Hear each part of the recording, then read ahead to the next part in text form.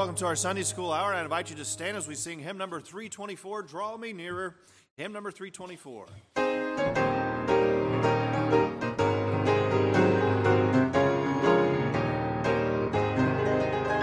I am thine, O Lord, I have heard thy voice, and it told thy love to me. But I long to rise in the arms of faith, and be closer drawn to thee. Draw me nearer, nearer, blessed Lord, to the cross where thou hast died. Draw me nearer, nearer, nearer, blessed Lord, to thy precious bleeding side. Consecrate me now to thy service, Lord, by the power of grace divine. Let my soul look up with a steadfast hope, and my will be lost in thine. Draw me nearer, nearer, blessed Lord, to the cross where thou hast died. Draw me nearer, nearer, nearer, blessed Lord, to thy precious bleeding side. Oh, the pure delight of a single hour that before thy throne I stand. Then I kneel in prayer and with thee, my God, like commune as friend with friend. Draw me nearer, nearer, blessed Lord, to the cross where thou hast died. Draw me nearer, nearer, nearer, blessed Lord, to thy precious bleeding side. There are depths of love that I cannot know till I cross the narrow sea. There are heights of joy that I may not reach till I rest in peace with thee. Draw me nearer, nearer, blessed Lord, to the cross where thou hast died. Draw me nearer, nearer, nearer, blessed Lord, to thy precious bleeding side. Amen. Please remain standing for prayer this morning. Brother James Benson, would you pray for us, please?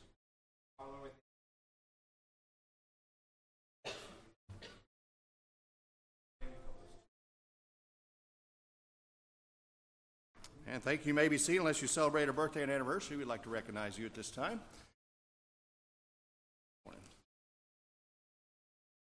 Well, amen. It's good to be in the Lord's house today and to have each one of you here with us. A few things from the bulletin as we start. First of all, we want to welcome Lalo and Caitlin with us today. They're here interviewing, and so we've had a great time with them this weekend. They brought in a little ice with them, Friday night, but they got here before it happened, so that was a good thing. But we've enjoyed having them, and you want to get around and get to know them, you have a little bit of time to do so.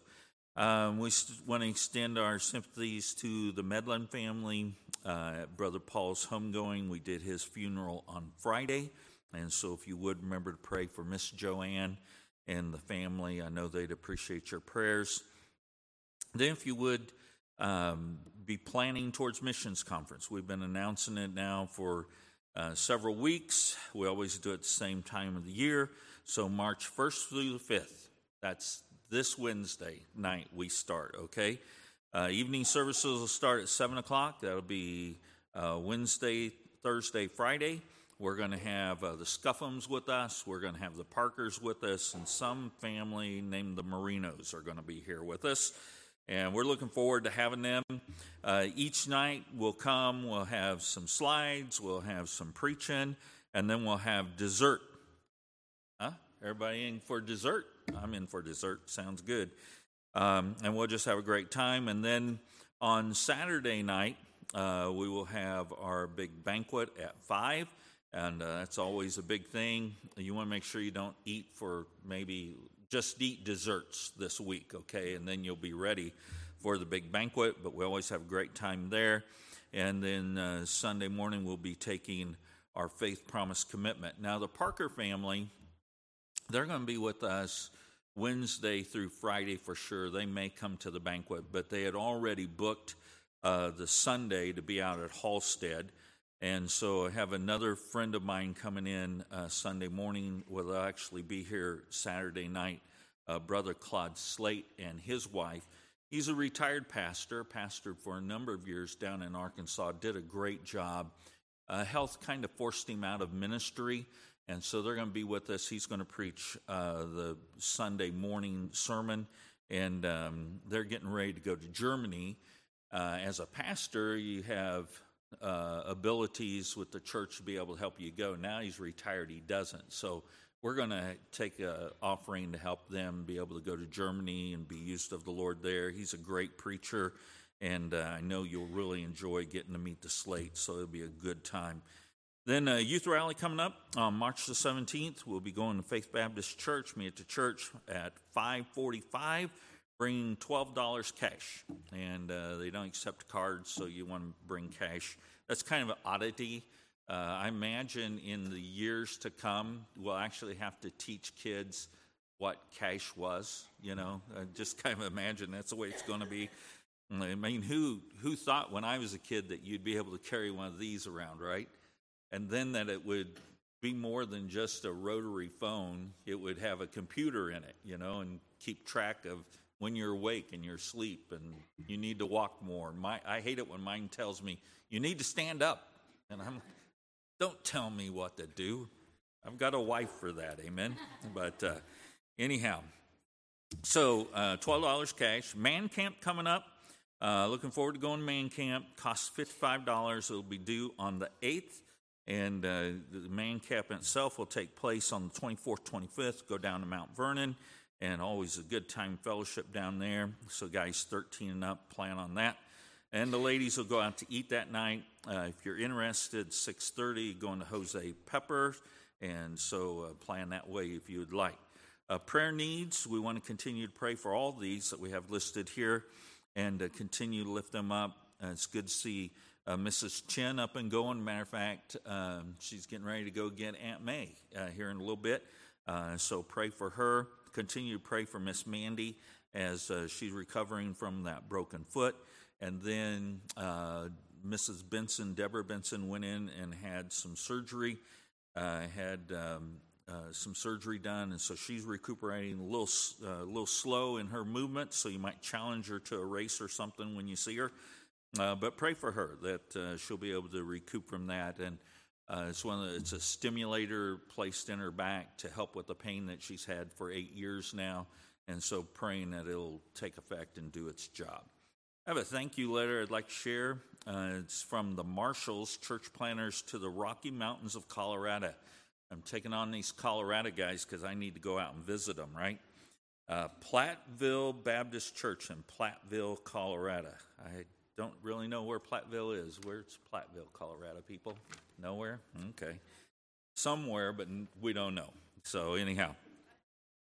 Pastor Metzinger and Shawnee Mission Baptist Temple. Ephesians 3:20 and 21 says, now unto him that is able to do exceeding abundantly above all that we ask and think, according to the power that worketh in us. Unto him be glory in the church by Christ Jesus throughout all ages, world without end. Amen.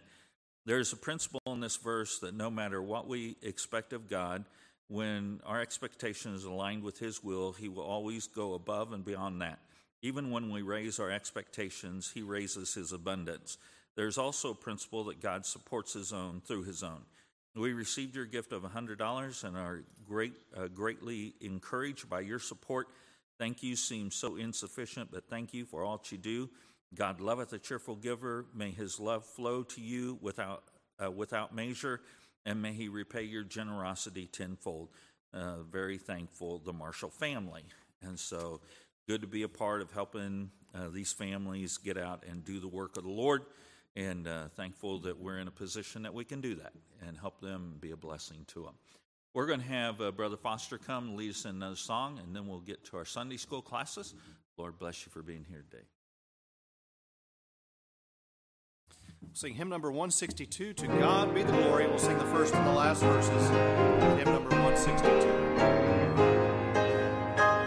To God be the glory, great things He hath done. So loved He the world that He gave us His Son, who yielded His life and atonement for sin, and opened the life gate that all may go in. Praise the Lord, praise the Lord. Let the earth hear His voice. Praise the Lord, praise the Lord. Let the people rejoice. Oh, come to the Father through Jesus the Son, and give Him the glory. Great things He hath done. Great things He hath taught us. Great things He hath done. And great our rejoicing through Jesus the Son. But lower and higher and greater will be our wonder, our transport, when Jesus we sing. Praise the Lord, praise the Lord. Let the earth hear His voice. Praise the Lord, praise the Lord. Let the people rejoice. Oh, come to the Father through Jesus the Son, and give Him the glory. Great things He hath done. Amen. At this time, you can be dismissed to your Sunday school classes.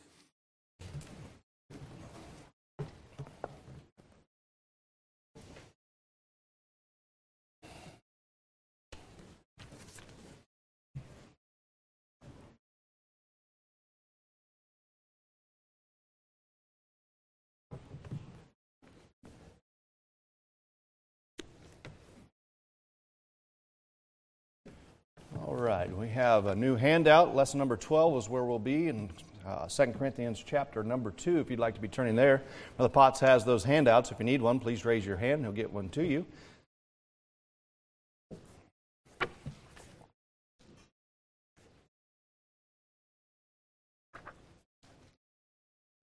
Second Corinthians chapter number 2. Now we're still looking at these lessons on It's Not What You Think, and as we consider what we've studied so far, and especially what we're going to study today, these are things that run contrary to our flesh and its desire, but we have commands from the Word of God and principles that we must follow in order to be pleasing to our Heavenly Father and to do things according to His will rather than our will. And today's topic is probably one of the more difficult ones for us in our flesh, but I'm thankful that we have something within us that can overcome the flesh and its desires, and that is the Holy Spirit of God and His power in our life and the Word of God penetrating into our hearts and our desire to follow Him. So this topic today, as I said, it's a very difficult one, and it's one that we all will face in our life. But we must determine that we're going to do things according to the Word of God. As a Christian, that's what we have to determine to do. And I hope that's your desire and your heart today, is that I am going to do things according to the Word of God. I'm not going to allow my flesh, I'm not going to allow this world to influence my decision.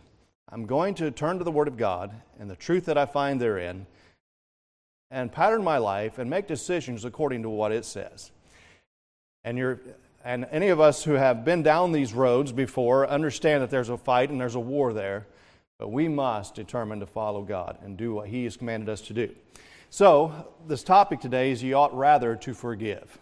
You ought rather to forgive. It's a subject we know, and we've heard much about it, but I just encourage you this morning to open your heart to God's Word and what He's commanding us to do, that we might be willing and ready to forgive when situations arise where we must grant that forgiveness. As we look in our world, and we can probably even look into our own lives if we're honest, that bitterness is one of the greatest divisive forces in relationships, in churches today. Letting go of a hurt and allowing God to heal is one of the toughest things that God calls us to do. In our flesh, we want to get revenge. We want to get even. We want to make them hurt the way that they hurt us. When someone wrongs us, there is often nothing in us that wants to be anywhere near that person, let alone to forgive him or her. But God calls us to do the opposite of what we feel like doing, to forgive others as He has forgiven us. And that's what we must look to and consider in our actions. If God were to act or react in the way that our flesh desires to react, where would we be? I'm thankful that God is willing to forgive. I'm thankful He's willing to forgive me in spite of myself. So we must be willing to forgive. Let's look at our text here, 2 Corinthians chapter number 2, and beginning in verse number 5. It says here, "But if any have caused grief, he hath not grieved me, but in part, that I may not overcharge you all. Sufficient to such a man is this punishment, which was inflicted of many, so that contrariwise ye ought rather to forgive him and comfort him, lest perhaps such a one should be swallowed up with overmuch sorrow. Wherefore I beseech you that ye would confirm your love toward him. For to this end also did I write, that I might know the proof of you, whether ye be obedient in all things. To whom ye forgive anything, I forgive also. For if I forgave anything, to whom I forgave it, for your sakes forgave I it, in the person of Christ. Lest Satan should get an advantage of us, for we are not ignorant of his devices." As we start this lesson this morning, I want to share with you a story of Corrie ten Boom, and I'm sure many of you are familiar with her story, but we have a great lesson here in this act of forgiveness and not holding on to bitterness in this story I'm about to share. Corrie ten Boom, who spent nearly a year in Nazi concentration camps for her crime of sheltering Jews in Holland, shared a powerful testimony of forgiveness. Years after the war, she traveled to churches sharing her testimony of God's faithfulness and the way He had enabled her to forgive her captors who had so cruelly treated her and her family. After one service, she was receiving guests in the lobby when she saw a man in the line who had been one of the most vicious guards at Ravensbrück. When she recognized him, she felt physically ill and could not bear to think of talking with him. As he approached her, it was obvious that he did not recognize her. He reached out his hand to shake hers and said, "A fine message, Fräulein. How good it is to know that, as you say, all our sins are at the bottom of the sea." She remained frozen, partly in terror and partly in disgust. He continued, "You mentioned Ravensbrück in your talk. I was a guard in there, but since that time I have become a Christian. I know that God has forgiven me for the cruel things I did there, but I would like to hear it from your lips as well, Fräulein." Again, he reached out his hand. "Will you forgive me?" Corrie later wrote, "And I stood there, and I whose sins had every day to be forgiven, could not." Betsy, her sister, had died in that place.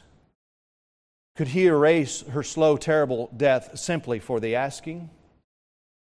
You imagine what she's feeling at this moment.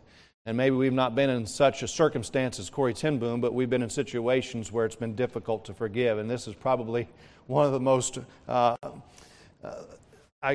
worst situations that a person could possibly be in. And the punishment and all that the torment that they went through in these Nazi concentration camps. And yet the person who was inflicting that pain and who had caused death to family members is now standing in front of her asking forgiveness. It could not have been many seconds that he stood there, hand held out, but to me it seemed hours as I wrestled with the most difficult thing I ever had to do. For I had to do it, I knew that, and still I stood there with the coldness clutching my heart. But forgiveness is not an emotion, and I knew that too. Forgiveness is an act of the will, and the will can function regardless of the temperature of the heart. She prayed, "Jesus, help me.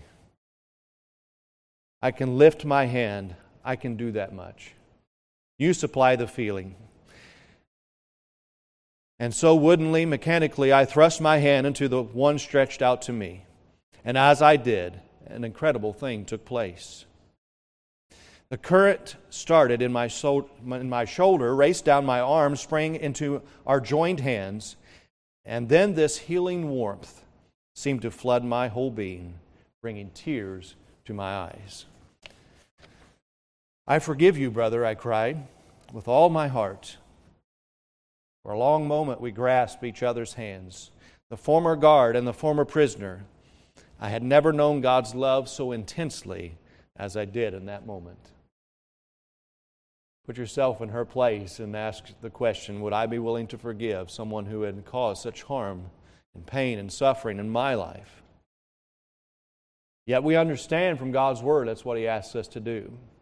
And we see here the result of Corrie ten Boom following God's will rather than the will of her flesh. And the tremendous relief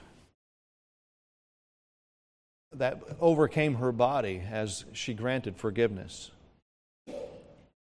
When we think of our lives and what we encounter, there are some offenses which are, humanly speaking, impossible to forgive.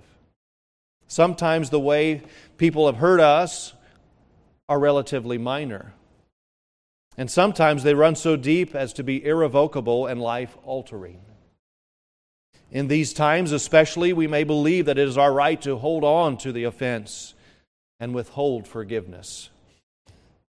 But God's instruction is not what we would assume. In 2 Corinthians, the Apostle Paul is giving us a challenge here, and he's given the challenge to the church at Corinth to forgive an unnamed individual. Bible commentators think that this may have been the individual who was under the church discipline in 1 Corinthians chapter number 5. The challenge was that while the man had repented, the church seems to not have received or accepted him. So Paul here is challenging the church to think and act differently than their natural inclinations.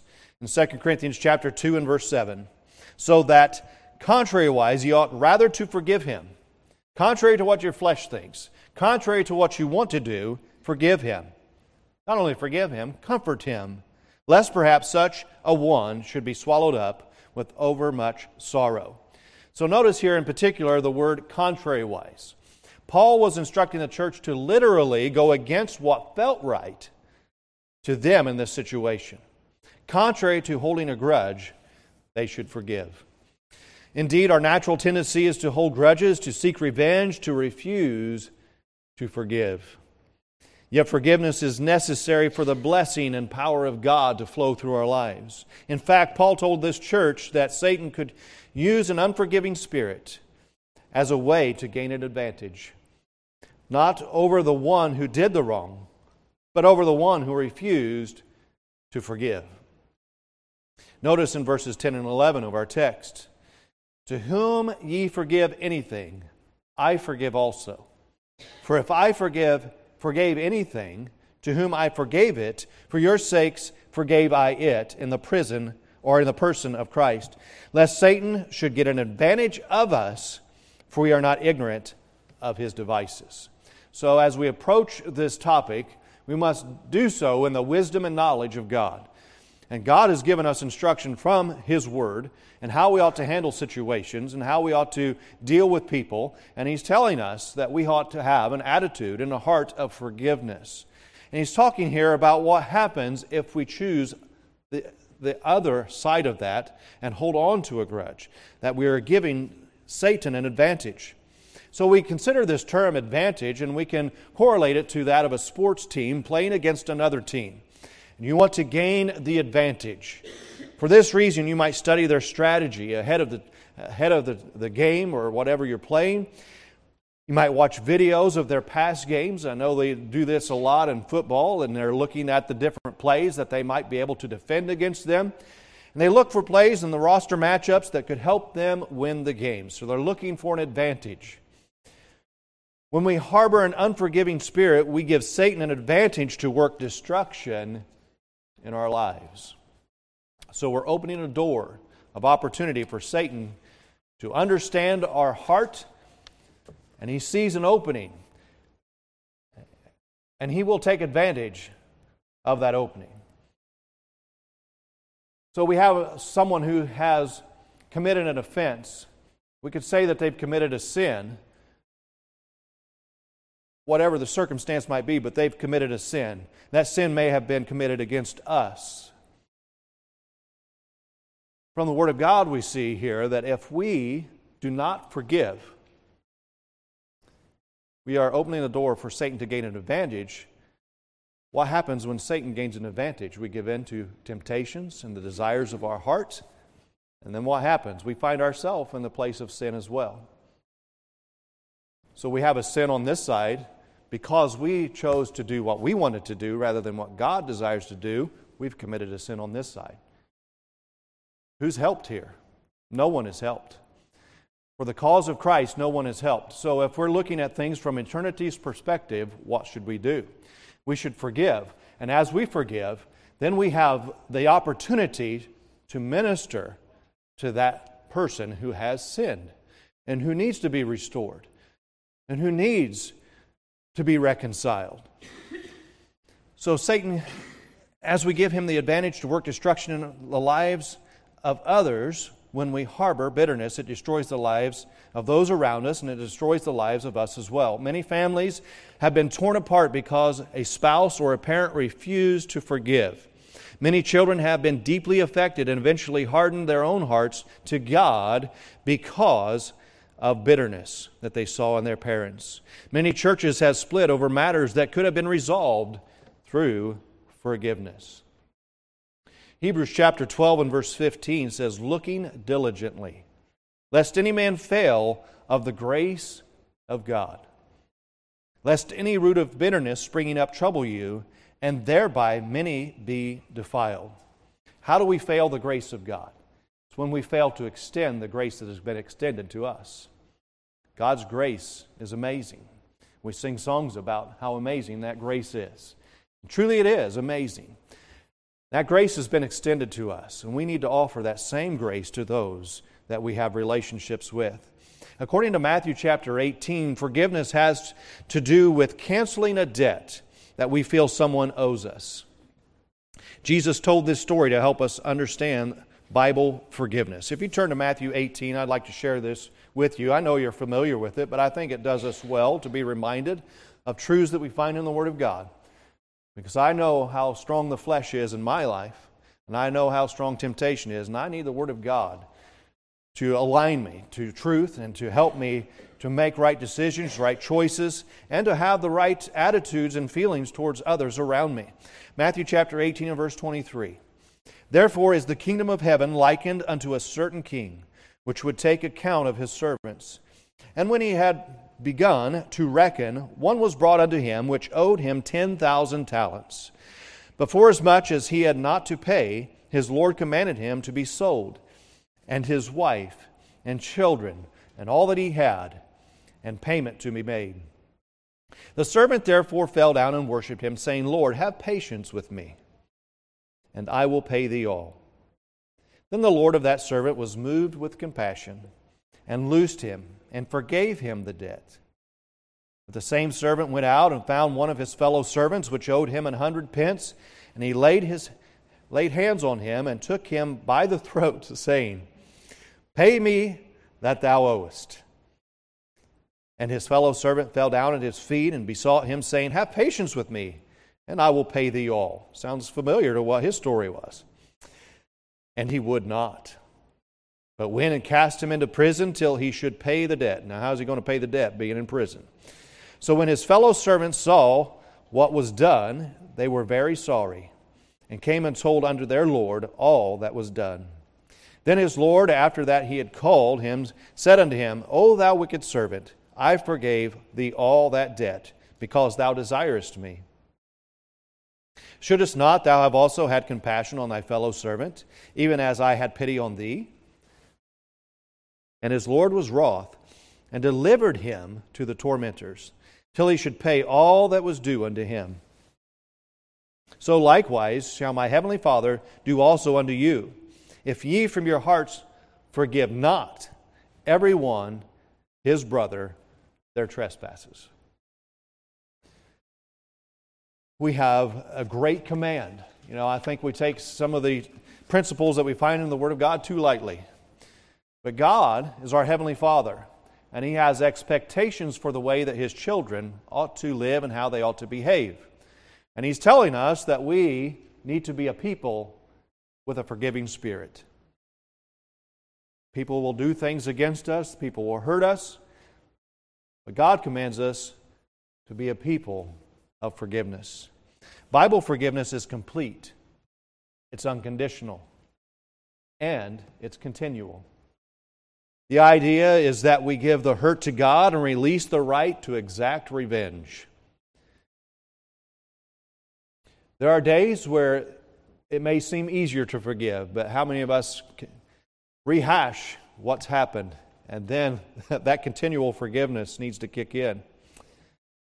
We need to let it go as God commands, releasing the right to exact revenge. Now understand, there's some things as we consider sin and its ramifications, that this doesn't mean that there are no legal or relational consequences when someone has violated another person. For instance, if someone has embezzled from a church, the church must report it to legal authorities. The same is true when someone has abused or assaulted another in a way that breaks the law. If a spouse is unfaithful in his or her marriage, there will obviously be aspects of this broken trust that need to be worked through for restoration. There are consequences to sin. Forgiveness doesn't take that away.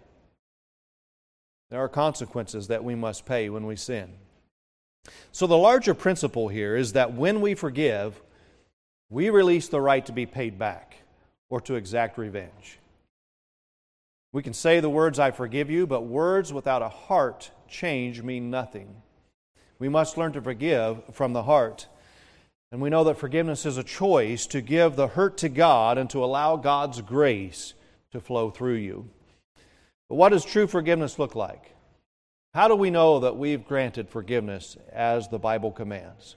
How do I know if I am genuine or artificial in my forgiveness? Well, there are Bible examples for us to look to and to understand some principles and truths about forgiveness and what the aspects of it look like, that we might be able to pattern our forgiveness accordingly. Joseph faced many hurts in his life, and many specifically at the hands of his half-brothers. Although the Bible does not tell us specifically, we assume that because he was human, he found it challenging to forgive his brothers. They hated him, they betrayed him in the worst ways imaginable. Yet, when he saw his brothers again some 22 years later, he evidenced an amazing grace-filled forgiveness towards them. It is possible, perhaps even likely, that Joseph's forgiveness of his brothers was a decision that he had made over and over during those 22 years, filled with difficulty and hurt that was a result of their betrayal. When we're in a situation like that where we've been betrayed or when we've been hurt or when we've seen someone else betrayed or someone else hurt that we love, our natural response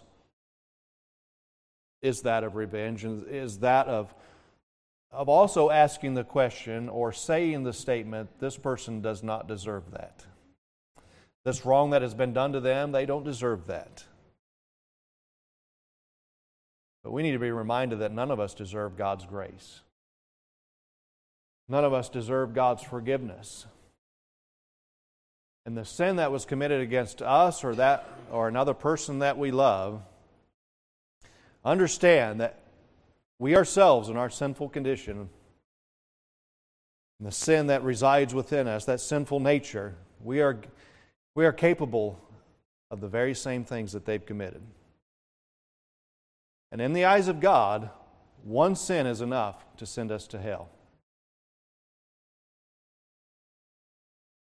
We understand that there are the sins that are committed, there's different levels of consequence. There's different punishments for certain sins, but we must understand that if we are to be followers of God, then we must possess and be willing to grant the same grace and forgiveness that He has extended to us. So me, if I've committed one sin, and I've committed more than that, and I know you have too, but for the sake of the argument, if I've committed one sin, I'm not worthy of the grace of God. I'm not worthy of His forgiveness. Yet, because He loves me and desires a relationship with me, He's willing to grant forgiveness and grace if I ask forgiveness of Him. We ought to be willing to do the same. We ought to be willing to grant forgiveness to those that have caused hurt and pain and heartache. So, what does this forgiveness look like? When we look at the life of Joseph, we see the fruit of forgiveness. And it may be that the fruit of forgiveness we see when he finally saw them again was a result of years of repeated decisions to forgive. So as you make the choice to go against your natural way of thinking and obey God's instruction to forgive, don't be discouraged if you don't see all of the results in that very moment. It may take time as God's grace brings healing to you and as it flows through you. Don't let the time span in Joseph's life lead you to say, I'm not ready to forgive. It's going to take some time. Rather, let it motivate you to make the choice to forgive immediately so God's grace can begin immediately, working to heal the situation and heal in you, and let that flow of forgiveness come through you. When we get out of the way, when we release ourselves of the bitterness and the revenge and the hurt, if you will, and we allow God's forgiveness to flow through us, then God's grace can then begin to work in the situation. What were the evidences of forgiveness in Joseph's life? And what do they tell us about our own choice to forgive? We're going to look at 4 things over the next couple weeks probably. What does forgiveness, true biblical forgiveness, look like? Well, here's some evidences here. The first one, when I have forgiven, I no longer gossip about you. When I have forgiven, I no longer gossip about you. As we consider the life of Joseph, I'm sure many are familiar with this story. We look at the life of Joseph many times, especially talking about this subject. But here's a quick overview of his life. Joseph was one of 12 brothers, with 10 of them being his half-brothers. For all of its strife, we could call the family dysfunctional today. Joseph was his father's favorite, which angered his brothers. Joseph's brothers sold him to slave traders when he was just 17 years old. They told their father he had been killed by wild animals. Joseph was taken to Egypt, where he was given great responsibility and trust, but still a slave. His master's wife lied about him, making a sexual advance on him. He was put in the dungeon as a political prisoner. In prison, he helped others interpret their dreams. One prisoner was released back to Pharaoh's court. 2 years later, Pharaoh had dreams he could not understand, and Joseph was called up to interpret them. The dreams which Joseph interpreted signified that there would be 7 years of plenty and then 7 years of famine. Joseph suggested that during the years of plenty, the Egyptians store food for the years of famine. Pharaoh made Joseph second in command over all of Egypt and gave him the responsibility of overseeing the food storage and distribution. During the famine, Joseph's brothers came to Egypt to buy food, but they did not recognize Joseph. Through a series of 2 meetings and a few tests along the way, Joseph revealed himself to his brothers. And after Joseph revealed his identity to his brothers, others in the palace heard of this amazing reunion. In Genesis 45:16 it says, "And the fame thereof was heard in Pharaoh's house, saying, Joseph's brethren are come. And it pleased Pharaoh well and his servants." When we consider this, what's remarkable about Pharaoh's and his servants' response is that they were pleased. Presumably, if they had understood the reality of Joseph's brother's betrayal and selling him into slavery, they would have been more likely to imprison the brothers than to be pleased at the reunion. Joseph's forgiveness had been so complete that he had not spent the past 9 years in the palace, 7 years of plenty and two years so far of famine, gossiping about his brothers. See, Pharaoh and the servants knew nothing about this situation and what was done in the past.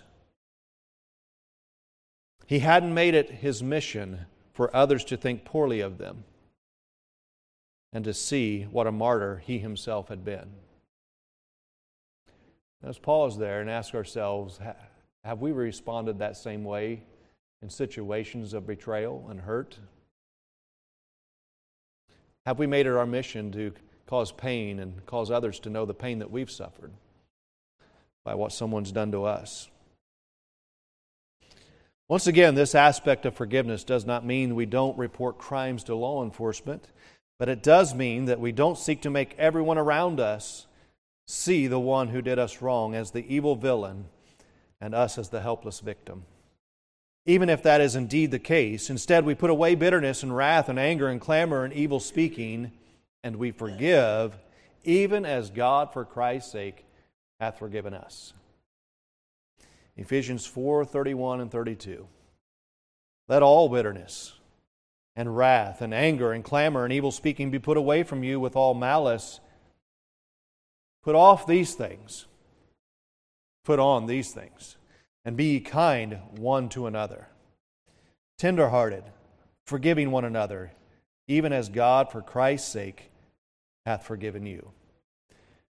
I find it hard to put on these things that we've been commanded here in Ephesians 4:32. That last statement should help us tremendously. Remembering that God, for Christ's sake, Christ willing to pay the price of my sin. Because Christ was willing to do that and forgive me, I ought to be willing to forgive others. One of the indicators that we have not forgiven others is that it constantly comes out in our speech. The offense, what has been done. When we are eager to speak about what has been done to us, to anyone and everyone who will listen, we know that we are struggling with forgiveness. This is an indicator. Titus 3:2, to speak evil of no man. To be no brawlers, but gentle, showing all meekness unto all men. It's a very convicting lesson, isn't it? It's very convicting for me, and I hope that it's convicting for you, that we have much that we are required to do of God. And remember the reason why we are commanded to do this. The greatest need of mankind is to know Jesus Christ as their personal Savior and to have a relationship with Him.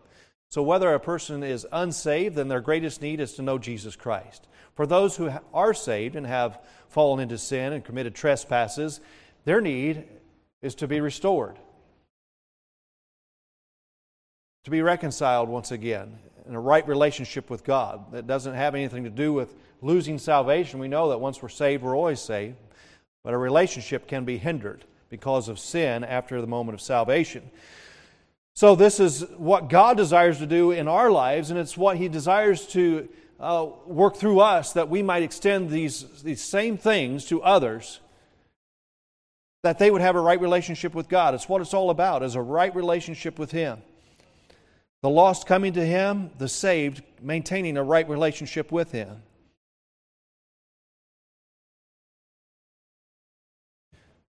There may be times when, because of the depravity and extremity of what has been done to us, we need the help of a godly and mature Christian to gain healing and to help us sort through what exactly we are forgiving.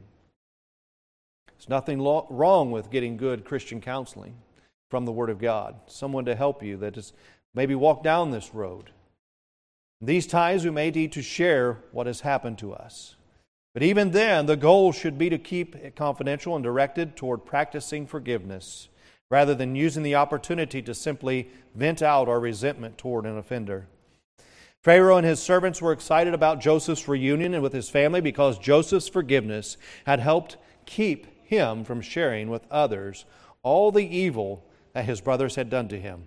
Had Pharaoh been angry with Joseph's brothers, Joseph could not have sent them to Jacob and reunite the family in Egypt. We only have time to get through the first point. We've got 3 other aspects that we need to look at that will help us identify if I've granted forgiveness in a biblical manner. And it would help us to allow God to search our hearts. And I know that the Holy Spirit will bring to mind relationships or situations in your life where you've not granted full forgiveness according to the Bible. And I hope that this is a help. It's been a help to me. And I know that anytime we open the Word of God, we can be helped if our hearts are open to it. And I pray that's your heart today. Heavenly Father, we're thankful for your goodness and your mercy to us. We're thankful for the grace that you've extended to us and the forgiveness that you grant because of the Lord Jesus Christ and what He did on Calvary's cross. And I pray that we would be a forgiving people. And Father, I pray that we would recognize the advantage that we give Satan when we harbor bitterness in our heart. And Father, that we are no better than that sinner if we allow those things in our life. Father, I pray that you would just work in our hearts, show us areas along this topic that we need to grant forgiveness. And Father, I pray that you'd work in our hearts, draw us closer to you. Father, I pray now for the service to follow, that you'd speak to our hearts. We thank you for all that you've done for us, and it's in Jesus' name we pray. Amen. Thank you for your attention. We meet back in here at 10:30.